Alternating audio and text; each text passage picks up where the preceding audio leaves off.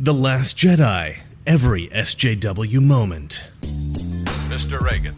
When Rogue One came out, the writers of the film posted tweets explaining that they intended to characterize the villains of the film as American white supremacists, and the heroes of the film as a group of ethnic minorities and women who were heroically opposing these straight white men. I think that it's fairly clear that this is the general dichotomy that the creators of the new Star Wars movies are trying to depict. Now, in the last movie, they killed off Han Solo. He was by far the most potent symbol of masculinity in the Star Wars franchise, but, of course, they made him into an absentee father. He didn't just abandon the family, he abandoned the entirety of the Rebel Alliance. They essentially destroyed the legacy of Han Solo in that film.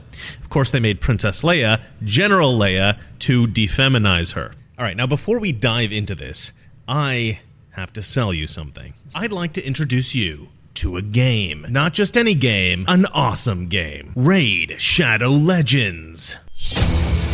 Raid is a turn-based RPG done right. Raid is the sensation of the mobile world, the RPG that changes everything. The game is crazy popular, almost 15 million downloads in the last 6 months. So what is Raid? It's an epic dark fantasy done right. A hero collection, turn-based game with over 400 champions for you to collect and personally customize. Gather knights, elves, orcs, etc. Discover 13 spectacular locations. Enjoy the epic story campaign, which really is awesome.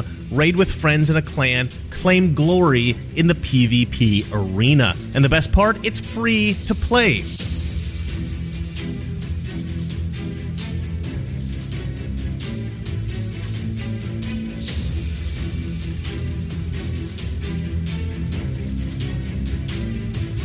Check out the multi-battle auto mode. Set battles to run on auto mode while you go and do something else. Spend less time grinding and more time developing your teams and fighting, the fun stuff. There are also great weekly tournaments and events.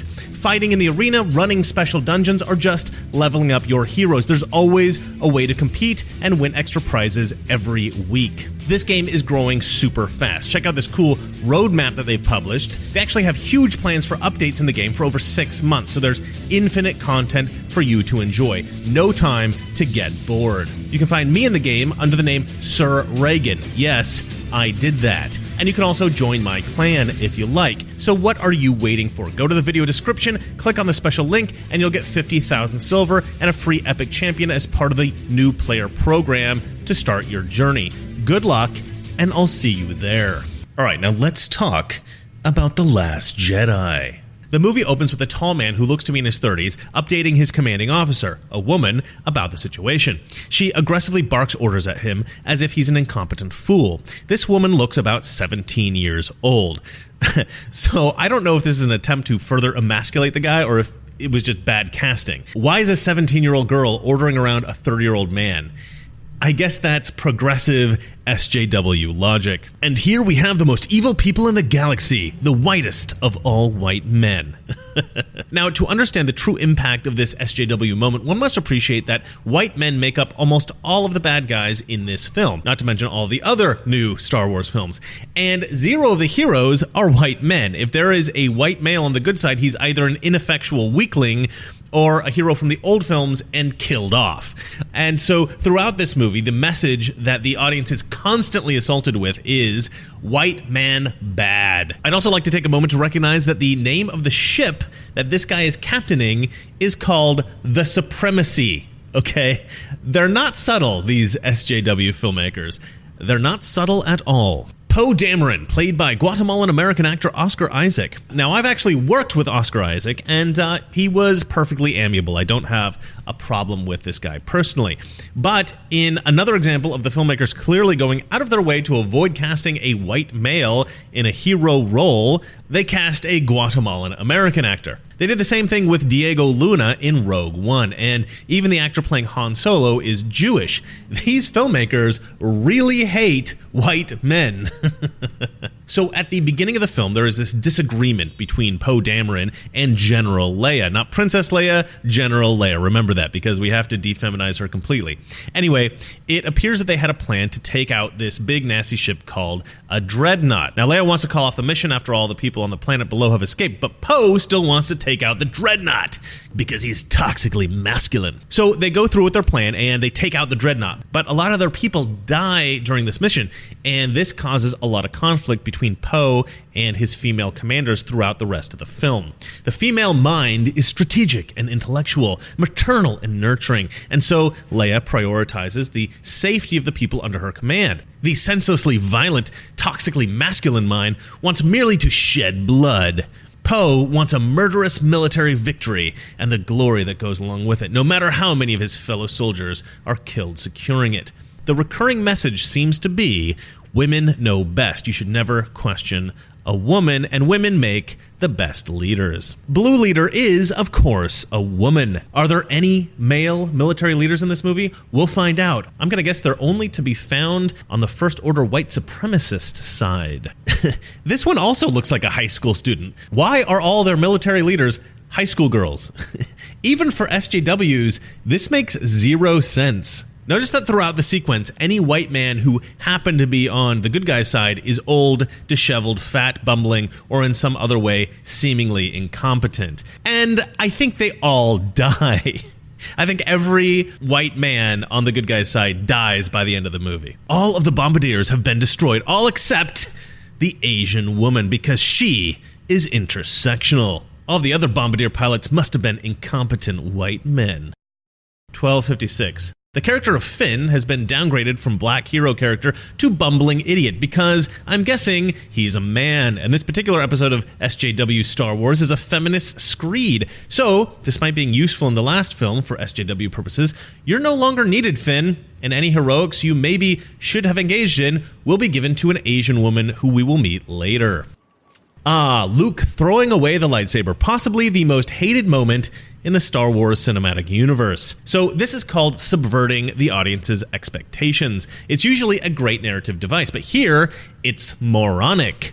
Subversion of expectation is a technique that I use fairly often in my own writing. You consider all the possible reactions that the character might have in a situation, and then, in crucial moments in the story, you subvert audience expectations by doing the opposite of what one might naturally expect a character to do based on typical movie conventions. This works particularly well for humor and when typical movie conventions are kind of stupid. Many people have tried to decode what the writers were trying to say here, to decode the meaning behind this moment, but I don't think there is a meaning. I don't think this was a calculated decision on the part of the writers.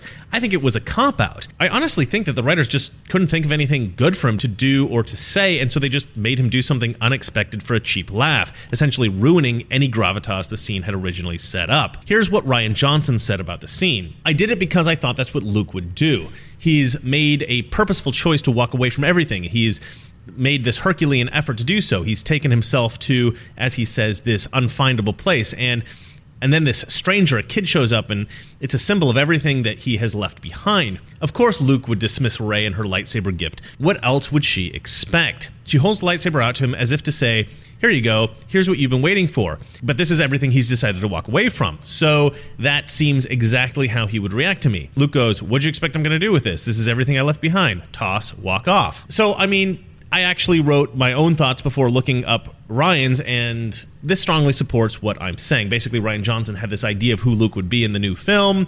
The gravity of the cliffhanger ending of The Force Awakens just didn't fit with that, so he just turned it into a joke. And this is actually a small sample of a larger failing on the part of Johnson. Luke is set up for a majestic return, but Luke is a white male hero. His race and gender don't fit with the SJW propaganda Rian Johnson and Kathleen Kennedy are trying to create here. So Luke is turned from a majestic hero to a brooding old troll. The writers have destroyed yet another cultural icon and cheated fans out of what could have been an incredibly powerful moment in the franchise. We're dealing with mediocre writers who are willing to fulfill an SJW agenda and write a mediocre story to try to sell that agenda. It's disappointing on so many levels. The destruction of Kylo Ren's helmet. So they destroyed Luke Skywalker. Luke refers to a lightsaber as a laser sword. The laser sword. They destroy Kylo Ren's Vader mask. They kill Snoke. They've already killed off Han. They destroy the ancient Jedi temple later, which Yoda is cool with for some reason. And in the end of the movie, they kill off Luke Skywalker. Here's an idea. Let's make a Star Wars movie in which we destroy everything about it that resembles Star Wars. It's almost as if the people who made this Star Wars movie hate Star Wars. It's time for the Jedi to end. It's time for the Jedi to end. Now, maybe I'm thinking too much into this, but what I get from this statement by Luke Skywalker is a sentiment by the SJW filmmakers about the real world. I believe that the reason why the filmmakers who have abducted this franchise hate Star Wars is that Star Wars was created at a time in which masculinity dominated cinema. The heroes of most stories, from novels to comic books to movies, they were all masculine men.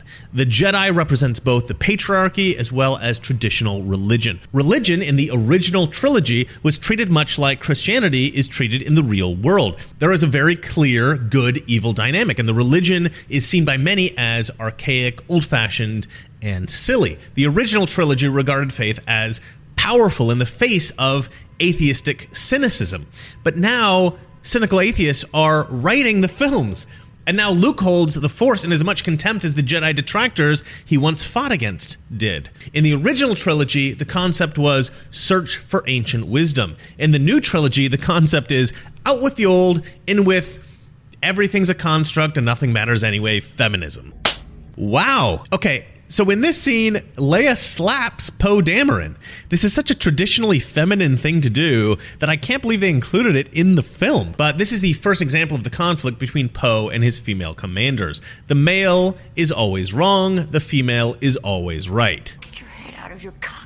Get your head out of your cockpit, she says. This is a typical feminist idea that men only think with their phalluses, that our genitalia direct all of our thoughts. And this, I suppose, is a way to dismiss men as intellectually inferior to women. But it doesn't make any sense here. He wasn't trying to get laid. He was trying to be an effective warrior. I suspect the writers just thought that the line was too clever to cut, despite it making no sense. Another female commander or some other kind of authoritative figure. Yes, another female commander or some other kind of authoritative figure. And now we've got vegan virtue signaling. Chewbacca won't eat these little creatures because they're just too darn cute. But apparently fish is okay, so I guess it's a pescatarian virtue signaling. Now everybody thought this scene was cute and funny, but because throughout this film I couldn't get the SJW agenda out of my head, this scene also annoyed me. All right, there we go. They killed off Admiral Akbar so that there are no male leaders at all. Not even fish-head alien men can survive these films because they're men. This is a seriously fatal dose of feminism, ladies and gentlemen. Okay, now they need a new leader. Who will it be? Poe thinks it'll be him, but we're going to subvert the audience's misogynist expectations because the leader is, surprise, a woman. But Leia is a woman too, so it's not really that profound, but whatever. I guess they just wanted to create one more opportunity to tamp down toxic masculinity, in this case, male ambition. Ah, Vice Admiral Holdo, the most detested Star Wars character in Star Wars history, even more than Jar Jar Binks. Vice Admiral Holdo is Kathleen Kennedy's avatar in this movie. Kathleen Kennedy, for those of you who do not know, is the radical feminist loon that was put in charge of this new Star Wars franchise. She came up in the film industry as Steven Spielberg's assistant and is now one of the most powerful people in Hollywood, in charge of ruining all the Star Wars films. But I believe the Admiral Holdo character was included in this film as a representation of Kennedy herself, and she is, of course, another infallible female leader. But this one is a pansexual with purple hair, because what SJW screed would be complete without a strong, powerful LGBTQ character? Of course you do. This is one of the most awkward, annoying moments in the film. Holdo is basically being a total bitch to Poe, and there's no reason given here other than, I'm the boss. I'm the boss. Now, there's this idea amongst feminists that men are respected as strong leaders, but women aren't. So women need to be bitchy in order to be respected. What about the chip on your shoulder? That is unfortunately my manner. I am... You're like that? Yeah. I don't apologise for how I am. I have to be like this to survive in the industry. And if you're not, you just leave it. And I think they were trying to illustrate that here, but it doesn't work. Nobody respects bitchy leaders. They resent them. Good leaders, male or female, act respectfully to those they're leading. Here, Poe is trying to get a sense of Holdo's plan, but she just dismisses him and basically derides him as a type of guy she personally detests. Okay, well, you know what? You can personally detest a type of person, but as a good leader, you still have to explain your plan to everybody. I mean, what if you die? Who will carry the plan on? What if there's a fatal flaw that you've overlooked? What if somebody has a much better plan? Why not hold a meeting before barking orders that nobody understands? But she's a woman, so I guess we have to just #believe her. Stick to your post and follow my orders. This part of the film annoyed me more for bad writing than SJW crap, but the two problems just magnify each other. Rose, the other worst character in the history of Star Wars. So this girl is a sister of the Asian chick who died earlier in the film. She's tiny, she's got a lot of passion, but I imagine she wouldn't make the best soldier in real life. But this is SJW Star Wars, so she takes out Finn, the black male hero character, with a little stun gun thing. In fact, Finn does nothing useful in this film at all. Everything goes to Rose because men are stupid and bad. Just remember that. I can shut their tracker down. Apparently this Rose is an engineering genius and key to stopping the evil white supremacists because she's a woman. Canto Bight, a terrible place with the worst people in the galaxy. 99% rich white people. So every single new hero is a non-white character or a woman, and the worst people in the galaxy are almost all rich white people. Charming. If these demographics were reversed, I wonder how the left would perceive it. Pretty sure they'd use words like racist, sexist, xenophobic. Funny how we on the right are constantly accused of that which the left does so readily. Rose criticizes the wealthy people in Canto Bight as evil weapons dealers, but as this is the only real example of capitalism in the film, I think it's fair to say that this is a criticism of capitalism generally.